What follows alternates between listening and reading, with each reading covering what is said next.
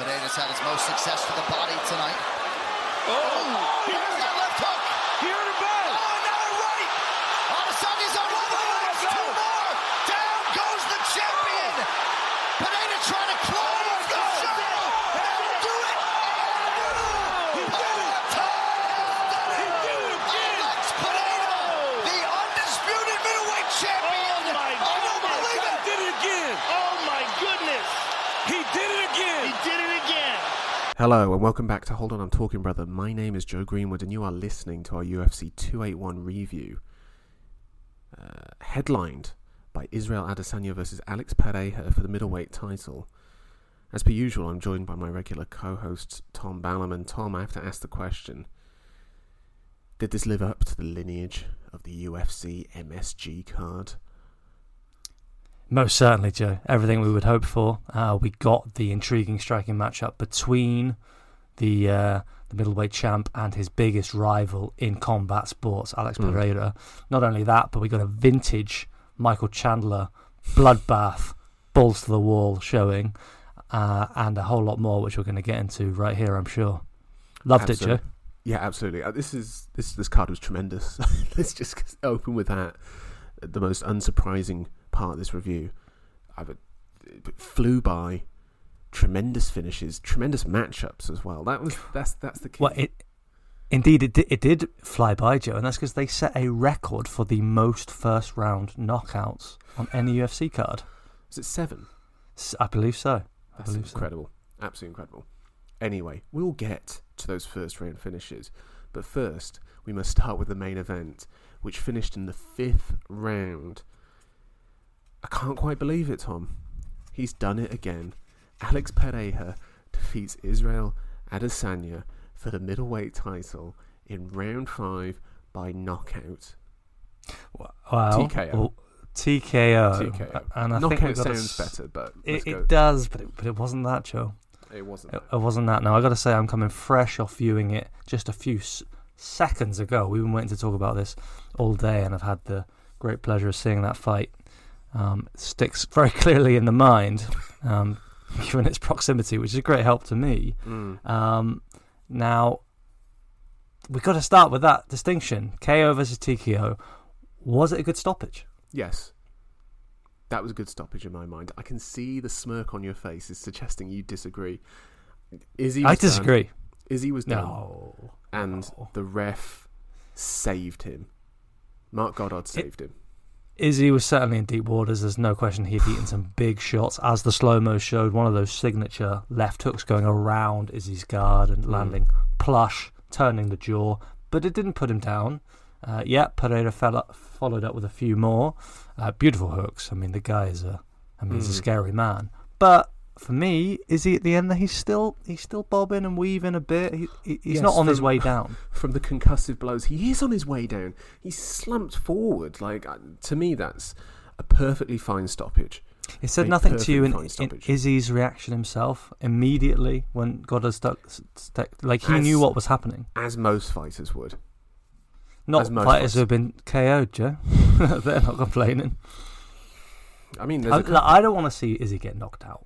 I don't want to see that. But I suppose what we've got to do is we've got to talk about the rest of the fight to explain why I feel particularly aggrieved and sorry for Adesanya that it went down like this. Okay, all right, that's interesting. Okay, should we just go round by round and talk about it in that perspective and build through the fight? Okay, so fight starts off here, and I'm just going to put this out there that going into the 5th round, I had Adesanya 3-1 up, and I presume you had the same thing. Well, glad that you've got that faith in me, Joe. Yeah, I did. I had him 3 rounds up, and actually, I committed the cardinal sin in my judging in that I did give 1 round to Pereira, but originally I'd given the 2nd round, which I presume we're giving to Pereira. I gave that to Izzy as well, and then I thought about the forward pressure that Pereira had in that round and the takedown at the end of it. 3 rounds to 1, and I could have seen 4 for Izzy.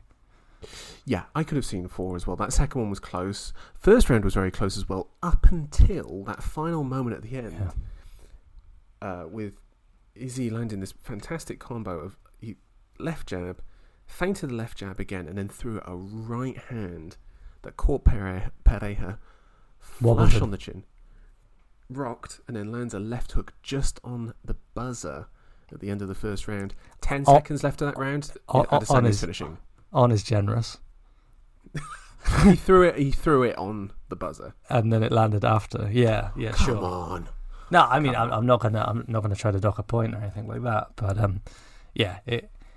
I had actually given that round to Pereira. I was kind of writing it, and I had my head down at the paper because I thought it was over. And then that was the standout moment. Yeah, but Pereira was clearly causing him big problems. Yes, this became walking him down, forward pressure. Nice leg kicks. Yes. Really, key component which Pereira would build on. And the thing that was most distinctive that was coming out to me was just Adesanya's inability to manage the distance in the way that he normally can, to fight the fight on his terms. Pereira was able to get into striking range and back Izzy up, and Izzy couldn't escape out the sides. Yeah, for sure. That's the main part of this, is that, we had Adesanya 3-1 up going into this fourth round, but those rounds that he won, they were incredibly close and competitive due to Pereira marching him down, marching him backwards. And it's like, essentially, Adesanya, well, what became very clear also by the end of it is that Pereira just carries such a knockout threat late into fights. Like, that is just something that is just, he can fall back upon, of just like, if I'm in there at the end, I'm going to have that opportunity. And I think when Adesanya, he's throwing these low kicks and it's not getting rid of Pereira, jabs to the body, he's not fading. He can't back him up. He can't back him up. He can't back him up. Adesanya's A game is so good, it makes you think, should he develop that B game a lot more? And we did see a bit of a B game in the third round from Adesanya, where he took Pereira down and just rode him, just wrist riding him, pulling the wrist away over and over and over again and dragging him back down to the mat.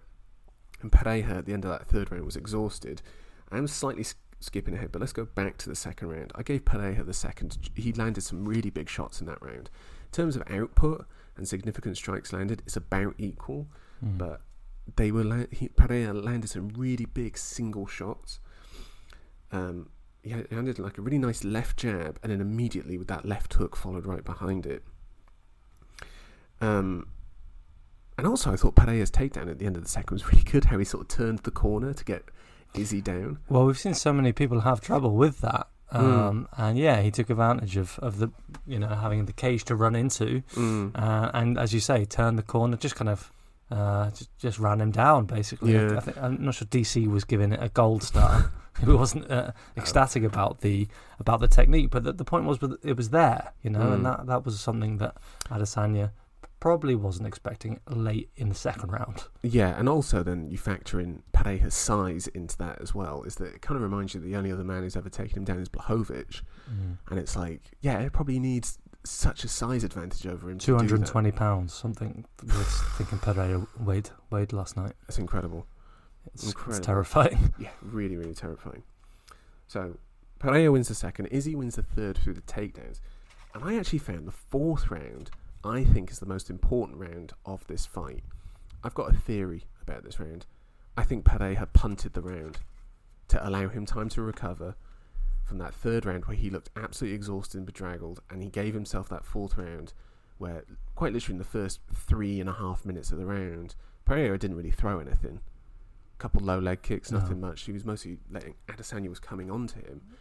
Well, Izzy was locking up clinches whenever Pereira would come forward. Whenever there was forward pressure, Izzy would lock him up and tire him out that way, which I think was tying in with how we thought Izzy might intermingle the other elements of MMA, in that, to resist that forward pressure, Izzy did go to the clinch often. Now, whereas earlier in the fight, in those clinch positions, Pereira, he was ripping shots to the body, he was getting knees in, and he was ripping uppercuts to the body too, as well as, of course, that signature hook. In the fourth, like you say, that just wasn't there, and the question was, is he just fading, or, as it turns out, was he saving something for the fifth? Do you buy into that theory? I mean, if he has done that, and he saved himself for the fifth round, so that he has something there at the end, that's an incredibly ballsy move, and it's worked. I mean, Pereira, he's a beguiling guy. I don't know what to make of him.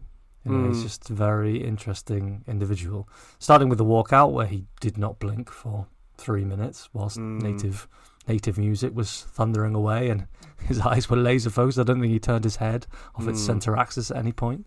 I mean, and then skipping forward ahead, when he actually wins the belt, barely breaks into a smile.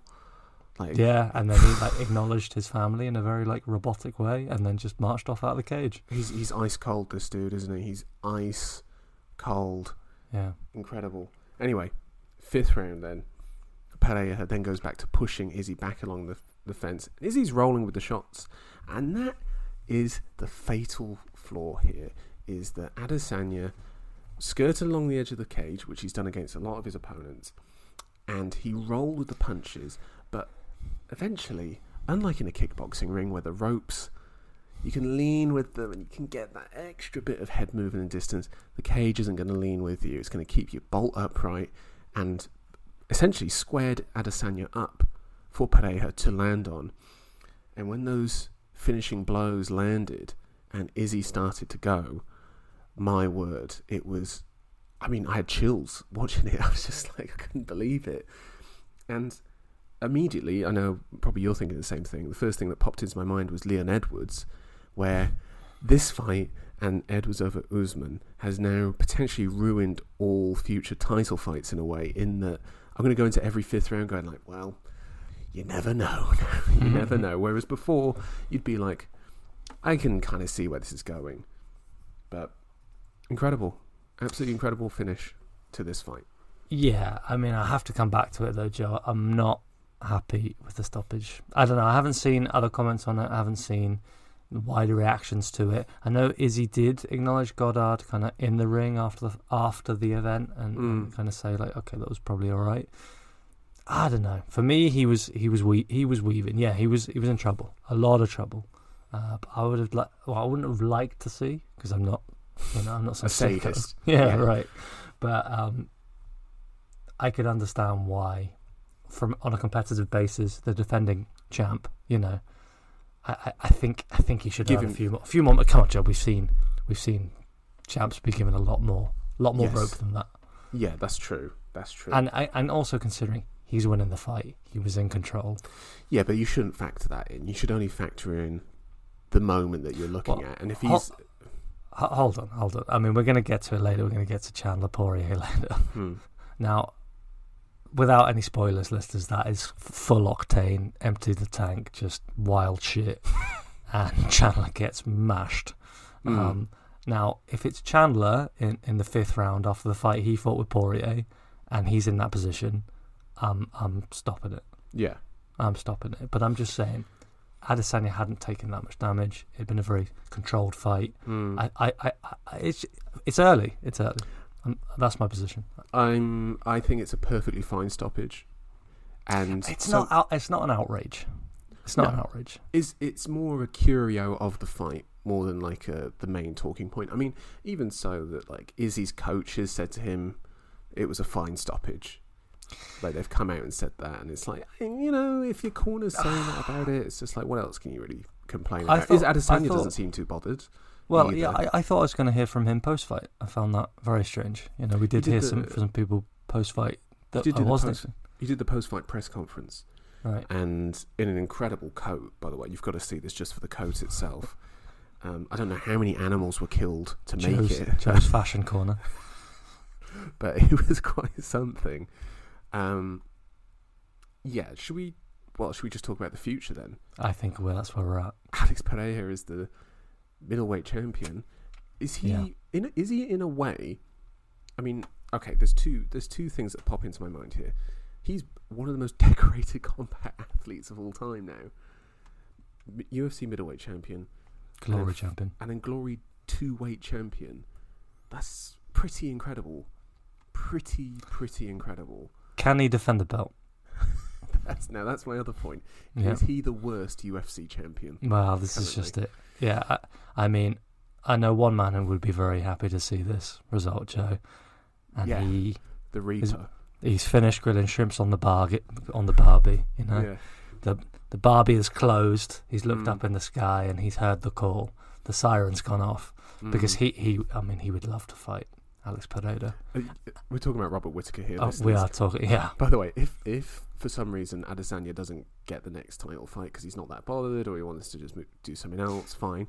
Robert Whittaker is going in there in a wrestling singlet and wrestling shoes. He is taking Pereira down to the ground. It is just going to be,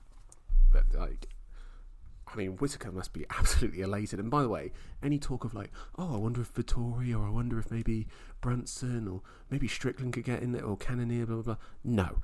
It is either Adesanya, and if he says, no, I'm not bothered at the moment, then it's Robert Whittaker. That is the only answer to this question. Let me just ask you there, Joe. It seems like your instant preference is for Adesanya, as we would normally expect for a 5-time defending champ and a guy who's unbeaten in his weight class. Do you put any extra consideration on the fact that this is the 3rd time he's lost to Pereira? Should he not go and fight somebody else? No. No. What are we doing here? Of course, he should just fight Pereira again. I mean, that's what they should do. I would have him fight Whittaker. You'd have Pereira fight Whittaker? Yep. But you're a big Robert Whittaker fan. That's why. That's beside the point.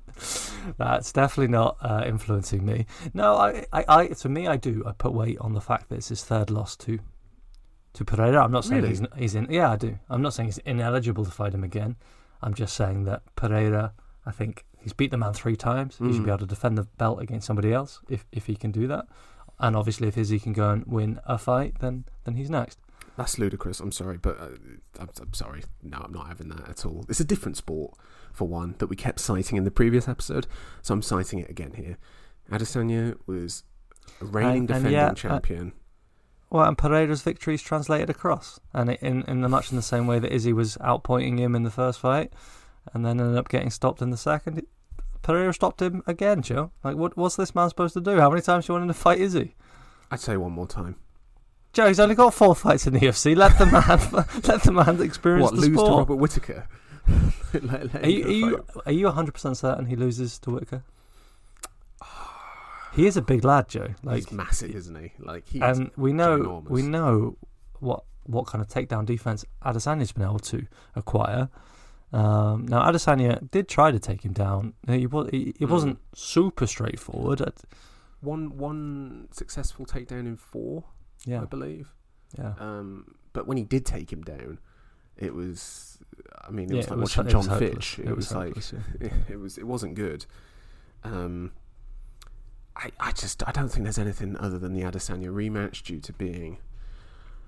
He's going to get it as well. Dana is obviously going to favour him for it. He's been a consistent fighting champion. It's just what it is. And also, people who are ragging on him for losing. It's what do you expect? He fights consistently, for one, and he fights in an organisation that is not going to be giving him gimme fights. It's just who's the next contender. We're not talking about boxing here, where people rack up bullshit title defences, and then he's defended the belt 12 times. Yeah, but against no one good. Adesanya's faced the best guys. At some point, you're going to get caught. It just so happened to be against Alex Pereira, a man who's caught him before. Well, let's be clear, none of those other fools are catching him. No, that's the thing. They don't have the tools to catch him up against the fence. How many times have we seen Adesanya up against that fence, and it's Marvin Vettori and Robert Whittaker, I've never seen that. They've got him up against the fence, and they're either trying to take him down, no chance, or they're trying to land on him, no chance. Yep. It just doesn't happen. I'm just saying it. I'm a fan of Izzy. I think he carries himself well. I don't understand any hate that he gets. I just think for the division, there are other options. That fight doesn't necessarily go away. I mean, if Adesanya becomes champ again and Pereira has just been, I don't know, wrestled to death by Whittaker, it doesn't diminish him as a contender to fight Izzy in any way. But then whenever Izzy gets the belt ever again, it's well, who else is out there? The guy who's beat you 3 fucking times, including 2 knockouts. He can never escape that. Whenever you want to dislodge Izzy from the middleweight rooster, the top, Pereira's that boogeyman, Joe. I mean, but are we going to just let's say he fights Whittaker and loses, and then Adesanya faces Whittaker again for a third time, and let's say he beats Whittaker again. Like, what, we're just going to have to then wait of like, okay, now you have to fight Pereira again. I don't like this. The reason why I like the Adesanya rematch is it keeps the division clean. Of like, if Pereira beats him again for well, then fourth Adesanya time, enters the Whittaker zone, right, where Whittaker is with Adesanya. exactly, and then Adesanya then has to. But then it's like, okay, but it offers up a route then for these guys. Whereas if he fights Whittaker and loses, it muddies the water a bit. What about if Pereira goes up to heavyweight? Well, that was my other question. Is if Prochazka beats Teixeira, Alex Pereira versus Prochazka for the light heavyweight title? The prodigal son of Danbury, North Connecticut, or wherever the fuck it's weird. Teixeira's found home. Yeah. Right, Joe, I think we've got to move on to the other title fight on this card. Yes, Zhang Weili defeats Carla Esparza with it's not a rear naked choke, it's a side naked choke from a crucifix. With a bit of crucifix thrown in. This was quite impressive from Zhang, I must say, that in the grappling exchanges, when you thought they were going to be separated, Zhang was just like, no, I'm diving back in. I'm diving right back in there. She's clearly learnt a lot and is wanting to demonstrate it. And she went in there against the best wrestler in that division and just out-grappled her and outworked her. Joe, she absolutely blew her away. She smashed her. She smashed her. But in much in the same fashion that we were all calling for. I guess it kind of surprised me just how... I mean, I knew there was going to be a gulf. And we know that Wiley's strong. But the best wrestler in that division... just couldn't.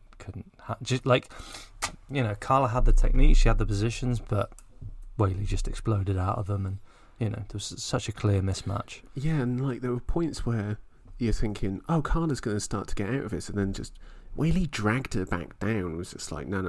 I'm setting the terms of this fight, and really did demonstrate that she is the best strawweight going. I know she's lost to Namajunas twice.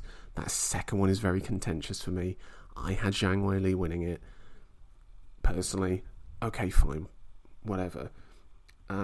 But yeah, she took Esparza to task really, and just kind of almost not made a mockery of her, but showed the gap between them. It's instant rematch for me, Joe. No, I'm definitely not serious. No, I mean there's just a huge gulf here, and I mean, what can you say? I don't want to be disparaging about Esparza. No, but if I'm going to be, then I'm being disparaging about the whole division. I mean, but I don't know how Esparza is at that championship caliber. Like, well, she beat Yan Xiaonan brutally, and then she had one of the strangest title fights I've ever seen against Rose Namajunas, and won the title for a second time, and then she goes to defend it for the first time and then loses it again on the first attempt like she did the first time. Yeah, but I'm just... I don't know. I guess you're only further reinforcing what I'm saying in that she's indisputably amongst the elite of her division, and yet she doesn't look like she really belongs in there with Weili. The thing with like women's MMA is that like there's a lot of fighters who are good at like one element of it, and then the rest of their skills are like not on the same level. How can we even say she's good at it when she just gets outpowered? Because Weili's that good. Weili's but actually she is. Good. But Weili is not a wrestler. Yeah, but Weili's a good MMA fighter. No, but Weili got taken down and held down by Rose a year ago. Yeah, and that's what I'm saying. In 1 year, she's advanced to a level where Carla, the most dominant wrestler in the division, can't wrestle with her. I don't know. I don't know.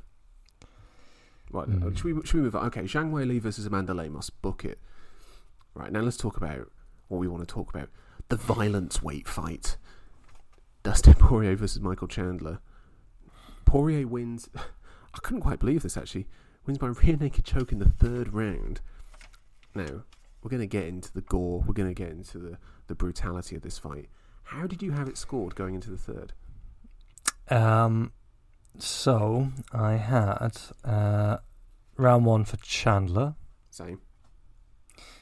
despite the last minute, which did nothing to further Chandler's future health, nor his chances of winning the fight. Yeah. But this is Michael Chandler. This is what I'm saying. Carbon copy of last time out against Gaethje, just letting it all hang out there, even when he's having good moments. But yeah, I thought it was a great first round for Chandler. Obviously unleashing those huge combos. Starting there was a little bit of like light feeding out in the first minute, and then it just got progressively wilder from there. With Chandler, of course, getting that takedown in that round as well. Yeah, it was quite interesting as well because like Chandler's combos in that first round were a lot longer than they usually were. Like he was adding, like, he was unloading. He was adding an extra 2-3 shots, and Poirier made this point as well: is that if he threw a straight shot, he might have got me out of there, and he's winging these shots, and it's like because of just how Chandler's seeing them come in and kind of rolling with them a little bit.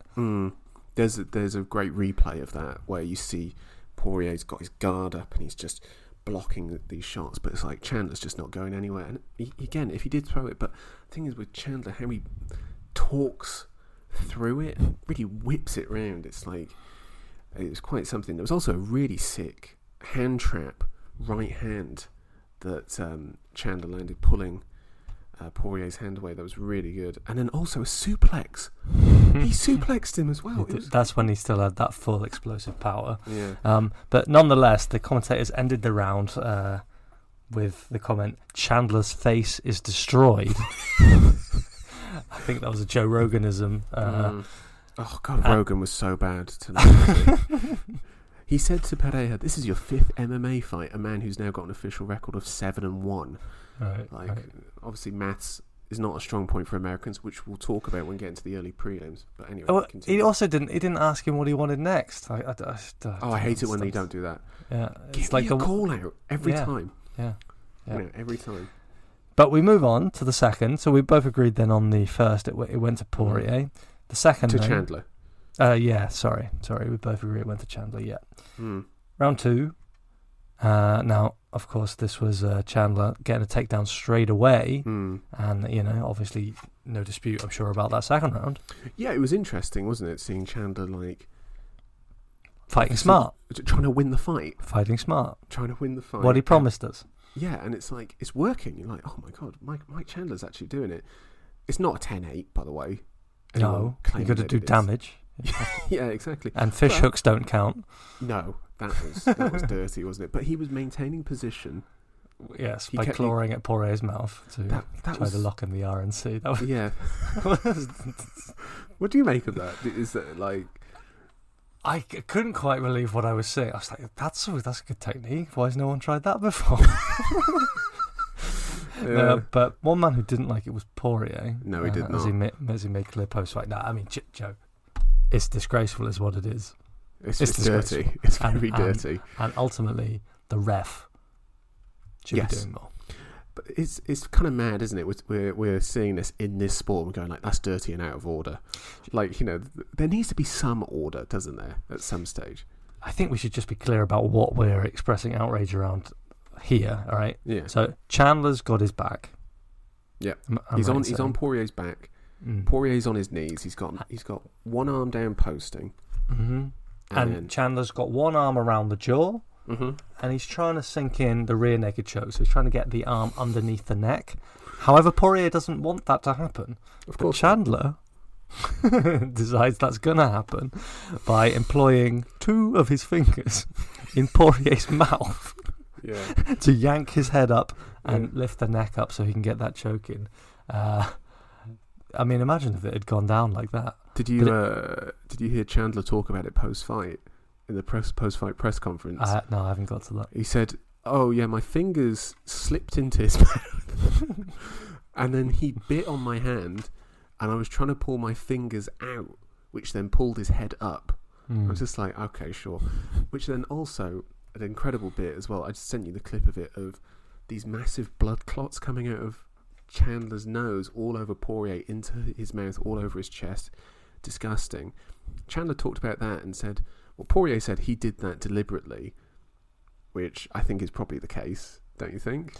It looked like Chandler's nose that it was already bust up. I think it just finally gave way and the floodgates opened. It didn't look intentional to me. Poirier said that was intentional. Chandler said that was the result of gravity. That's how he described it. So, I mean, it was certainly something. I did find this fight actually quite homoerotic. I don't know about you. Maybe it's because they're both quite good-looking men, so it's just like, you know. I mean, we love these guys, Joe. Let's be honest. This was perfect. It was Poirier is an absolute dog. Oh my god! The end of that first round was like classic Dustin Poirier, of like the avalanche, the hooks.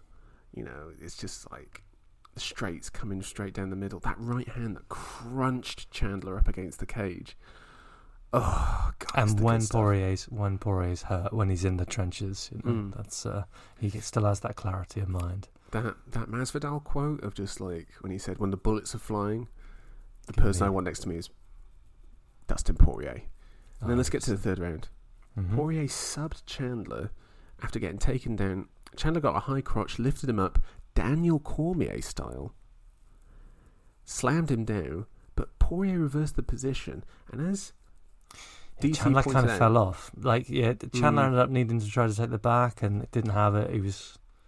As DC pointed out, he sent him the wrong way. If he sent him the other way, he would have rolled into his back from there, which obviously isn't what happened. Poirier got at the back, and very cleverly it's a mistake from Chandler.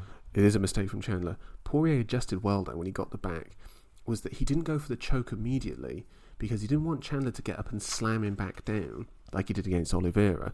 So he just sat there and sort of pulled him down, so he was stuck on his knees, just tiring him out that way, and patiently waiting for the rear naked choke to open up.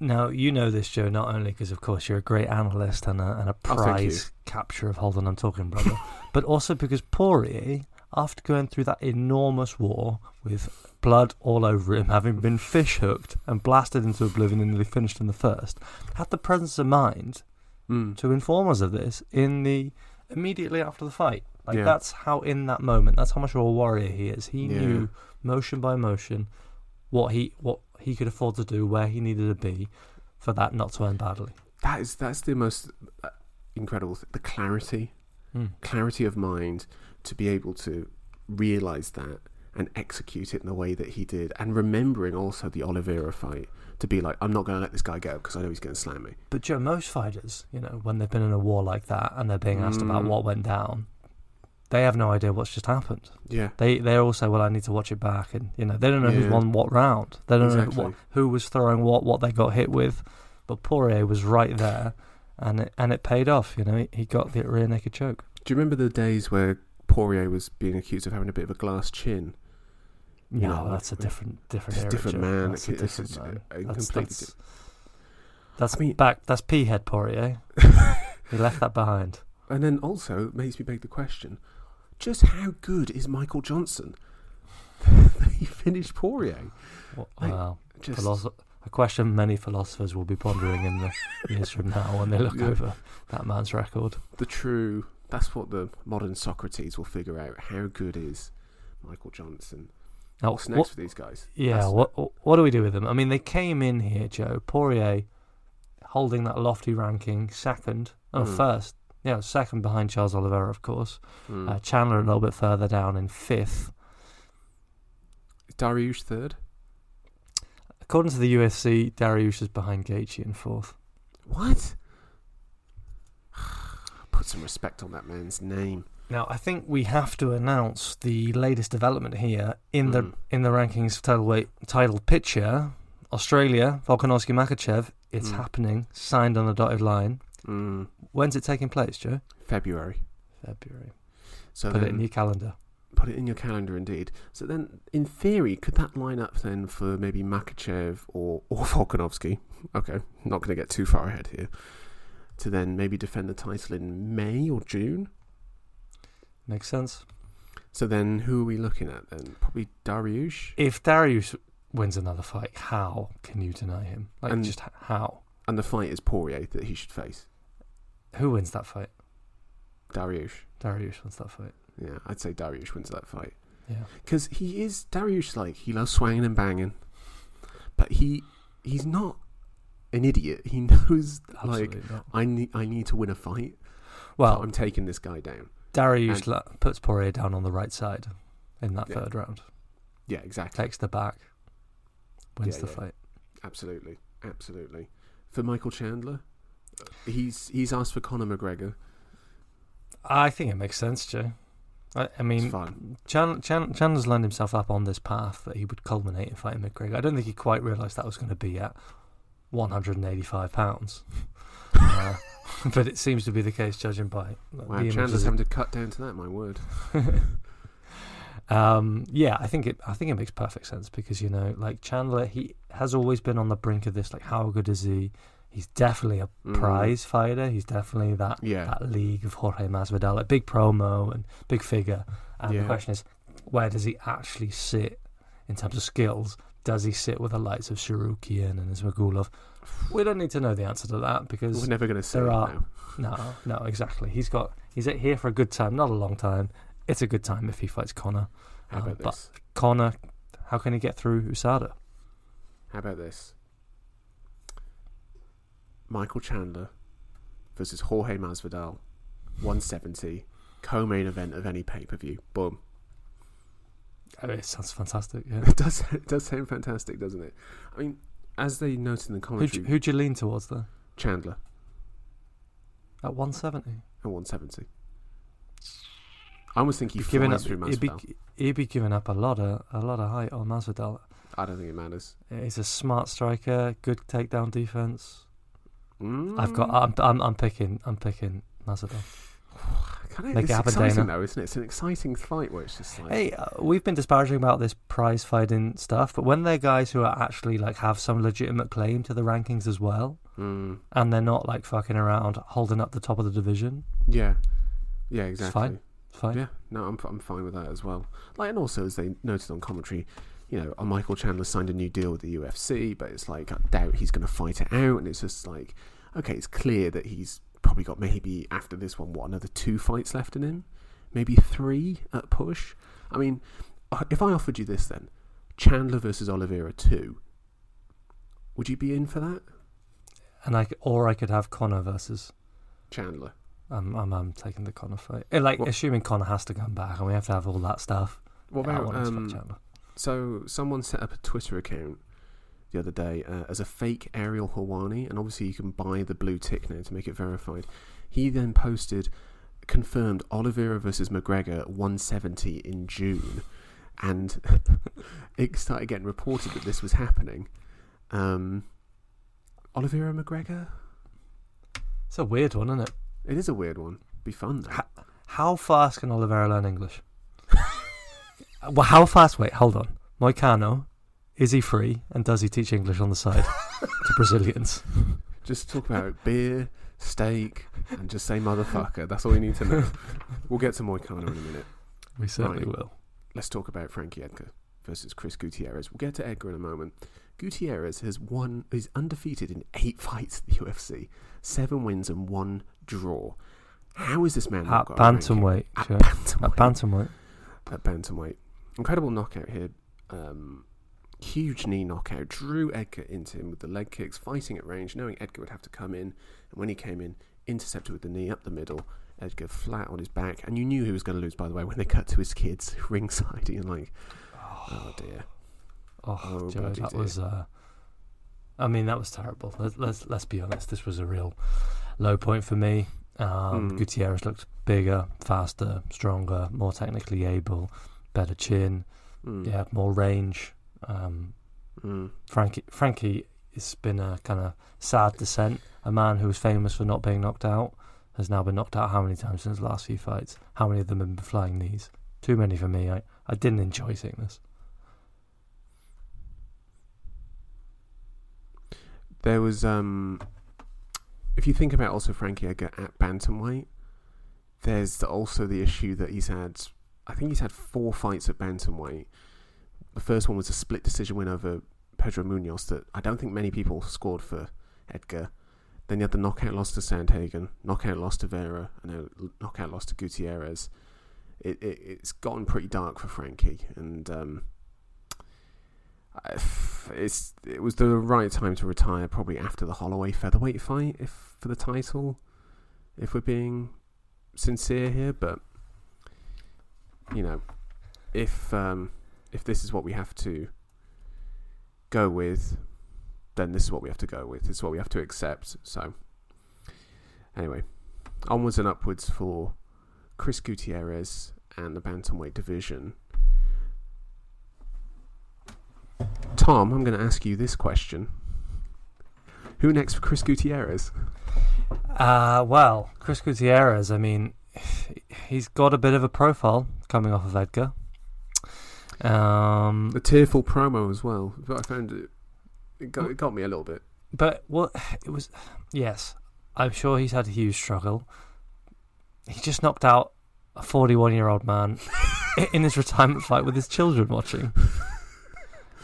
You know, it was a break, son. Yeah, I mean, it was captured well by Cormier, you know, when he was saying, like, this is how we see our heroes go out. Really brutal. I don't know. I mean, do you think, with Frankie dropping out, he was at 12 at bantamweight. Perfect spot for Gutierrez. He takes the spot. I mean, you put him ahead of Umar Nurmagomedov and Adrian Yanez, Jack Shaw. He jumps all of them. Yeah, I'd say so. I mean, Jack Shaw's moved up to featherweight as well, so we now need to maybe move him away from that bantamweight talk, at least for the time being. Yeah, probably 13, 14, somewhere in there, I think is fair. Bro, he's won 7 fights in the bantamweight division. Yeah, but Joe, impress me with a name. Who's he beat? Frankie Edgar. No. Who else has he beat? This is just it, Joe. I'm saying, like, he's not really. Somehow he's managed to find some fellas who are not killers at bantamweight. All right, well, let's give him a killer and see. Let's give him, Yanez, or I don't know. Who do you want next for Gutierrez? Let's just put it that way. I mean, I think you're right that he's in that discussion now, that he should be fighting in or around the rankings. But you just think about the unranked bantamweights there. No, I mean, okay, he should fight. Of course, he should fight in the rankings. 8 undefeated. All right. I mean, I can't really find a bad matchup for you. I mean, we just mentioned Yanez, Nurmagomedov. Then you're going up into the likes of Ricky Simon and Song Yadong. I wouldn't give him... Song Yadong would be a good one. I think that's a generous matchup. I think it's a generous matchup for him. I mean, I know he's beat Frankie, but come on, Joe. Everyone would want this fight. Yeah, all of those killers sat just outside the rankings. It should have been Dom Cruz. What about a Sun Tzu? That's a rough deal. I thought we were going to give him a fight in the rankings. I don't know. Sun Tzu just won. He's not quite there yet. What about Barcelos? That's another killer sat just outside the rankings. Well, wait, no. Sorry, Joe. I think Gutierrez. Munoz? I think Gutierrez. He already beat Barcelos. Is that not right? No, Morales. Vince Morales is who he beat. Barcelos beat Gutierrez in the Tough 28 finale. Did he really? Oh, yeah. He did as well. My mistake. Get him in there anyway. Get him in the picture. If he can win against legitimate opposition, then... Pedro Munoz? I'm listening. I'll be very upset if they give him Munoz. I want to see him fight a young killer, not someone with a bit of a profile who's possibly on the way down. Fair enough. Okay, now, Tom. Those 4 fights we just talked about, me and you picked the same fighters to win these fights. The only fight that we were split on in our predictions was the opening fight of this main card of Dan Hooker versus Claudio Puelles, in which Dan Hooker won by TKO, which was your pick last week. My word, Dan Hooker. What's a performance? Joe, they call me the Oracle around here. They call me the Oracle, and this is just why. I mean, you didn't have good things to say about Dan before this fight. You had a lot to say about Puelles. Yeah, please. I'll put my hands up and say this. I had no idea that Dan Hooker still had this in him in a way. Like, and I've got to say, I was really impressed. Do you know what he kind of did? He kind of gave him like an old man beating. Do you know what I mean? Like, where he's just like, go on, show me all your tricks and whatnot. Yeah, I'm not impressed. And he just absolutely smashed him. And like, he did it in like a really technical way, like nice jabs, sort of like picking him off at range. And Pueller's got a Imanari roll into a leg entanglement in the first round. You're like, okay, here we go. We're starting to see what he's got. And then he just ran out of all ideas. And as I texted to you earlier on, probably had a change of career mid-fight. Like, he didn't want to be an MMA fighter. It was interesting. I mean, an interesting fight overall. The first round, when, I mean, definitely Hooker was already establishing range and he was already making Puelles uncomfortable with those straight shots, with that range. And Puelles he looked like he was not like wilting under fire, but wasn't comfortable. He was unsure of himself, yeah. But not to the extent that we saw later on. I wasn't like, this, I hadn't written him off in any way. Imanari roll, leg lock. How did you think it was going to go right then, Joe? I mean, he put Hooker in some interesting positions. It was some of those positions intriguing. I've never seen before. It was very odd, wasn't it? There was one where like Hooker was almost sat cross-legged and Puelles had figure four'd his legs into Hooker's arms, and they were basically, Hooker's chest was into Puelles' back, just sort of like he was almost sat on him. It was very, very odd. And Puelles, he was 100% committed to that position. Now, what I was looking at that whole time was thinking like Hooker was not defending at all from ground strikes because Puelles wasn't throwing any. But he could have been elbowing Hooker if he wanted. But what he wanted was the heel hook. Yep. All right, we work up to the big moment. They're exchanging. Dan's looking a bit out of his depth. Puelles, he sinks his hook in. You can see him grimacing on the floor. He's happy. He's waiting for the ref to stop it. And Dan's kind of looking at him like, "What's all this? Get off me!" And the ref's looking at him as well, like you've not landed the submission. Did you see this moment? Like, yeah, I did. Puelles was like fully extended. He locked it in. Yeah, exactly. He was squeezing, and Dan's face did not change, and it didn't look close. So he didn't have to turn on it. Have you ever seen Dan Hooker's first fight in the UFC against Ian Entwistle? He got into one for the diehards. That is. He got into a similar position in that fight where Entwistle had. You are joking. You saw this fight. You know what he had a heel hook locked in, and it was locked in, and Hooker was, and it was in, and Hooker's just not tapping. He's just like, I'm not going to tap, and he just starts unloading shots on top of him to the point where Entwistle gives up the position, and then Hooker gets the finish from there. Like, I just don't. I think Dan Hooker's like one of those guys who's like, I'm not tapping into a leg lock or anything. Because remember also, like, when Makhachev got the Kimura on him and finished Hooker with a Kimura, Hooker didn't tap. The reason why that fight was called off was because Hooker was screaming in agony and the ref stopped it. So it's like a quote, a verbal submission. And then when he got him off, Hooker was pissed at the ref, and it's like, are you serious? Like, your arm was about to be ripped off, and he's angry about it. I think Hooker's one of these guys that just doesn't tap. Hooker's a psycho, Joe. He's a proper psycho. He is an absolute stone cold killer. Yeah, and of course we've seen him take so much damage in there. And we don't need to go through it again, but Barbosa, Poirier, Chandler, and Arnold Allen last time out before this. But then you're forgetting the clinical displays over Al Iaquinta, James Vick, Gilbert Burns. The Iaquinta one had a similar position to this, where Iaquinta had like a knee bar in, and again he was yanking on it, and Hooker was just looking at him, going like, "I'm not tapping." He's demonstrated he's still got it. Yeah. I am slightly wary of his chin still.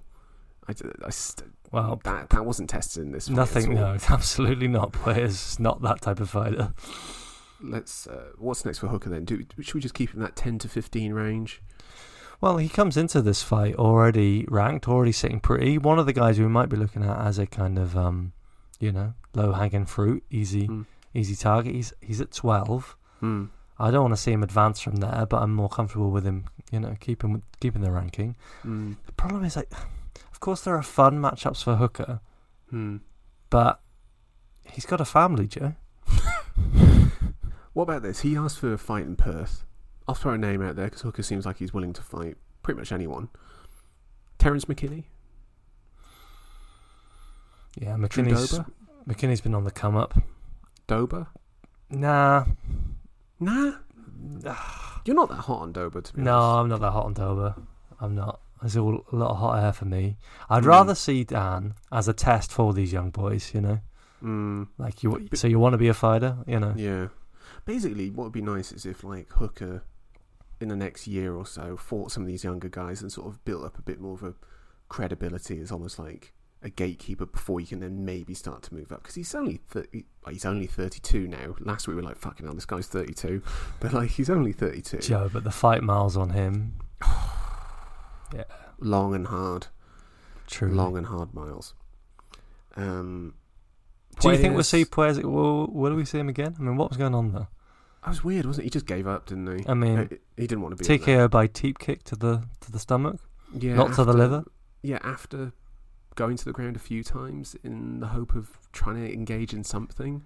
It was ridiculous. It was a terrible performance. Is your man, the other man who loves the heel hook, Ryan Hall? Is he still knocking about? He is. Let's see that. Wait, what? Ryan Hall moves up to lightweight and these two Imanari roll into headbutting each other, double knockout. Okay. So Tom, you are the champion. You regain the title. Congratulations. Sense of inevitability to it, Joe.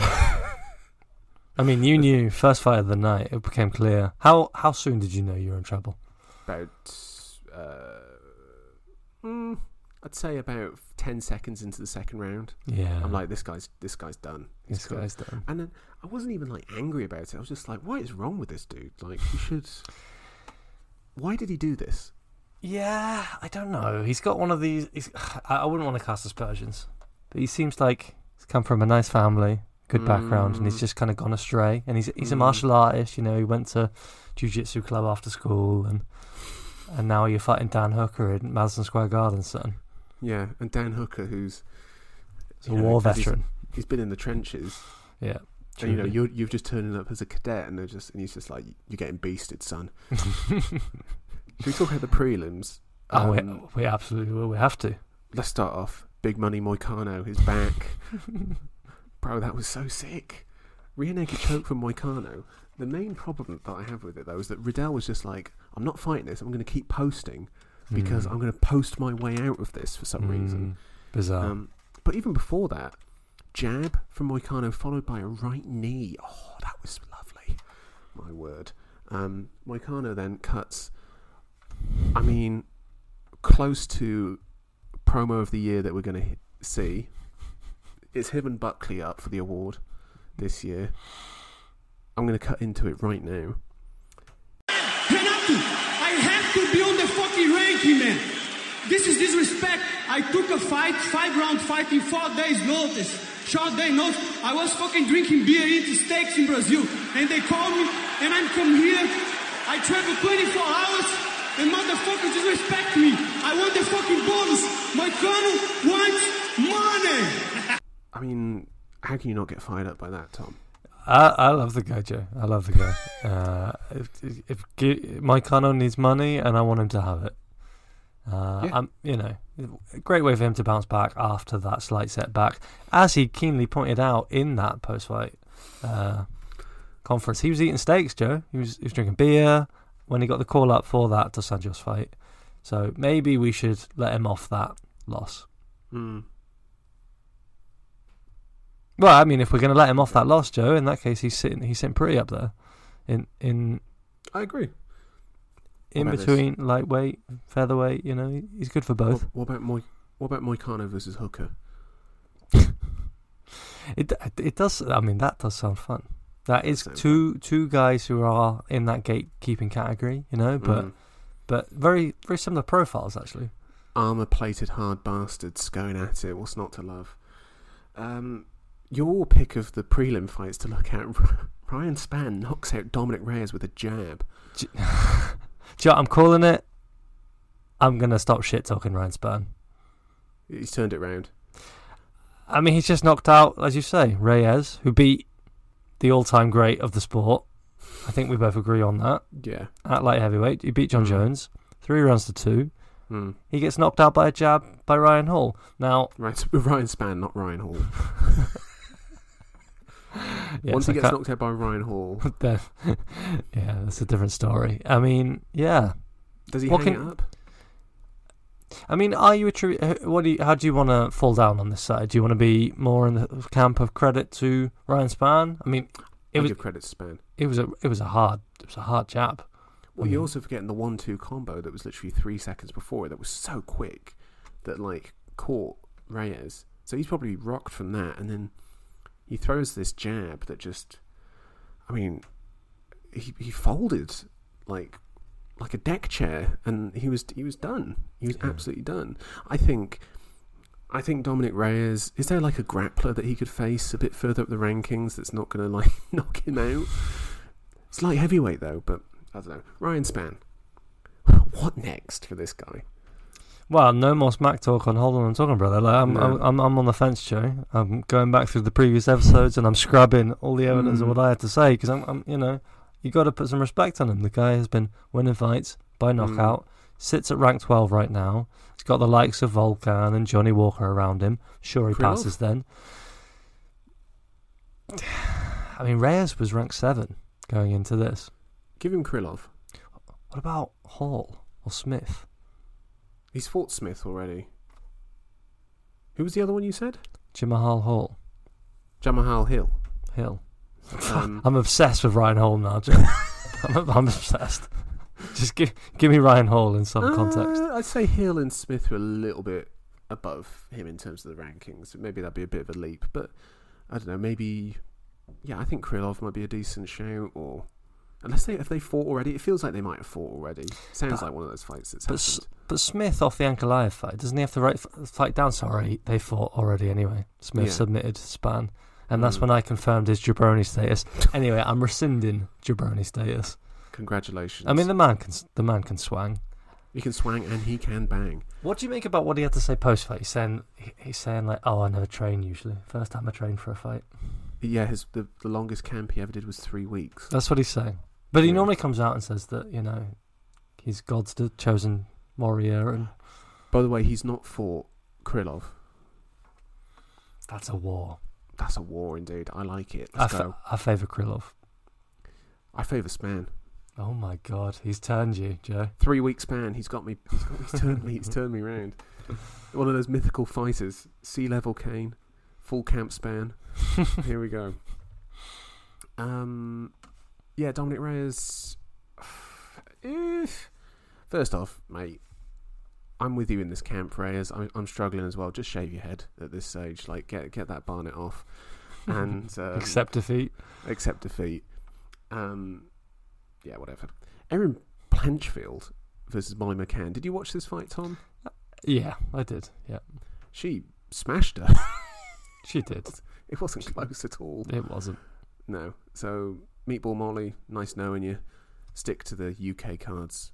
Exactly. Once or twice a year. Exactly. Yeah. No MSG for you. Off you pop. Erin Blanchfield though, up you go. My word, that was quite the performance. I mean, I kind of wish Meatball Molly kind of rode the round out so we could see if it was going to be a 10-7, because that was a lot of ground and pound, wasn't it? Yeah, I mean, it was total domination. I don't know what we can say. I don't want to be dismissive of Molly, but it was no through butter. Should we just go quickly through the rest of the prelims, or do you want to leave it? No, I think we'll call it there, Joe, because we did have some news that's just come in that we should get to. Yeah, we should get to. Really quite shocking, this. Rumble Johnson has passed away at the age of 38 years old. Former title challenger in the UFC in the light heavyweight division. Fought Daniel Cormier twice. Had quite the career, starting off as a welterweight somehow, before finally moving up to heavyweight and then right down to light heavy from there. An immensely talented man with many brutal finishes on his record. What do you think the legacy is of this man in the sport? I think he's probably the most fearsome knockout artist the sport's known. Really? Yeah. I would struggle to think who can stand there with him. I mean, the highlight reel on him, of course, Glover Teixeira knows all about that. Ryan Bader, who went on to do, of course, quite a lot in Bellator. Manawa. I mean, the guy was on such a run going into the second Cormier fight that he went in as the favourite, having been choked out by Cormier less than 2 years beforehand. Yeah. But he had just been putting away people in such brutal fashion. Remember, it was the first round finish at Glover, first round finish at Bader, first round finish of Gustafsson. Yeah, that was prior to the first Cormier fight. I mean, yeah, he was truly a force to be reckoned with, and I think handicapped by weight cutting earlier in his career. And then having Cormier and Jones in your division. I mean, one's bad enough, two is a nightmare.